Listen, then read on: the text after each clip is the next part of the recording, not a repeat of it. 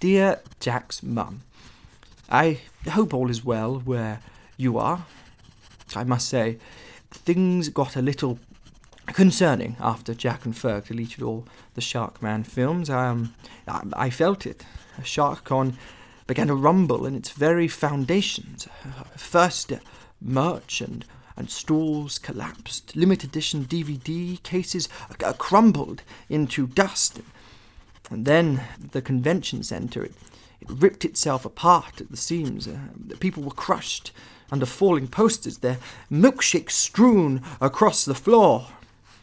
The screaming, impossible to bear. It honestly felt a bit like the end of the world. But to my surprise, life here soon began to thrive. My routine now is a simple, humble affair. Every day I wake up early in the Sharkman head, which miraculously survived the disaster, and I step out into the sun. Grass has begun to grow through the cracks in the linoleum floor. Trees and green shoots have wound their way into the rubble of the convention center, and the wildlife has returned. My daily walk is always eventful. Sometimes a little baby lynx will dart through the trees, and other times tadpoles will cluster around my foot in a puddle, and always the bright sun, the bird song, and the beauty. Then, at the end of my stroll, I find them, 3 wide-eyed little lambs with no mother to speak of, sat by a pool of crystal clear water. I kneel and I take out my bottle of formula milk and take them in my arms. They're growing stronger by the day. But my dearest, I am not writing to talk to you of this glorious Eden that has landed on my doorstep, nor my family of baby sheep. I'm writing to address something far more serious. The matter of our nuptial. I've tried my best to show you my love, as I loved Jack's mum from my universe, but it has become clear that I am not the man you want. Where your Chris once stopped at nothing for downloads and good reviews, I am at peace. Where he used to be intent on building a media empire from his giant castle, I've been happy rooming in the Sharkman head with your son. Indeed, where he used to hate your son with a passion, I've shown him naught but love. And I know that this has turned you off me, so to speak. You've been angry with me, uncommunicative, in fact. You've told me that I cannot replace your fiancé, that I'm not good enough for you. I mean, how can this be? If I am truly good Chris, why can't I be good to you? So I've spent my days in this Eden working on a little project. Naturally, Jack and Ferg's laptop survived the collapse, along with their extensive hard drive of rival podcast episodes. They have every episode of the Chris and Chris podcast saved, and I had to know what it was you saw in him. What was it that I couldn't provide? And then I understood. I just wasn't a complete bastard. At first, though, I thought I could learn. I isolated every voice clip of the man and worked hard.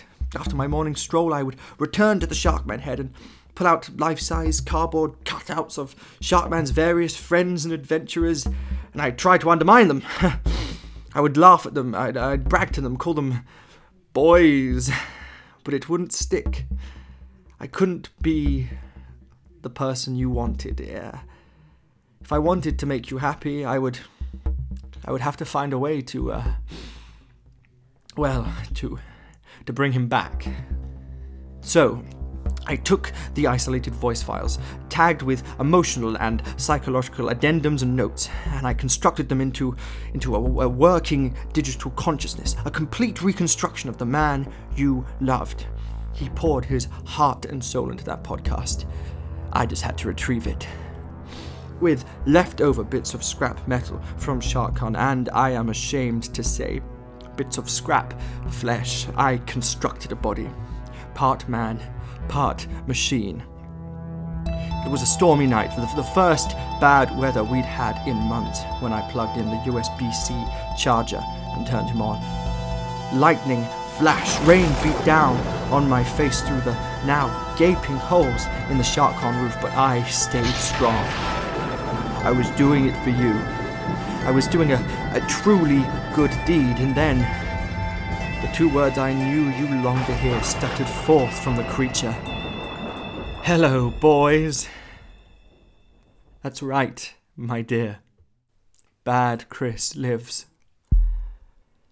At first he couldn't move or speak very much, and so I made sure he was comfortable. I sang him songs, I read him stories, I told him that you were out there, waiting. When he began to walk, I would trail behind him with his generator so the USB-C charger didn't fall out. My morning walks became longer with my new companion, and where before I could stop and smell the flowers, now we left only destruction in our path. What struck me most was how much he talked, the filth and vitriol he spat about rival podcasters, the hot deets about movies that came out in 2017, the pure rage that Jack and Ferg had got the better of him.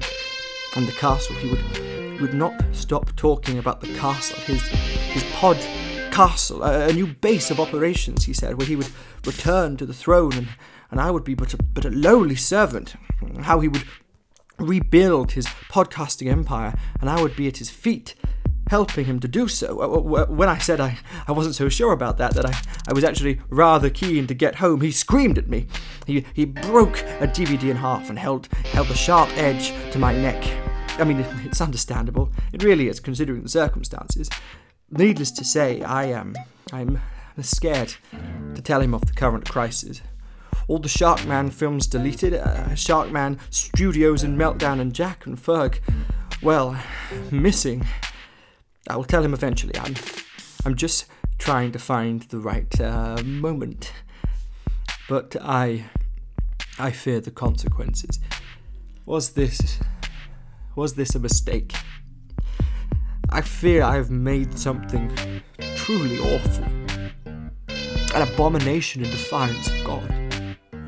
The world is waking up, my dear, but I fear he may drag it back down into a pool of hate, destruction, and movie news.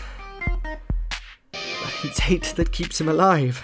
Hate and also his USB-C charging cable. Oh, but it matters not. I was placed in this dimension to do good. And to act out of love is the greatest good there is, surely. Anything for you, my dear, anything to make you happy. I will bring him to you, and you will be reunited. He killed and ate one of the lambs yesterday. He doesn't even need to eat. He just, and I quote, did it for the downloads. He would like me to tell you he's looking forward to the wedding. Your faithful servant, Good Chris.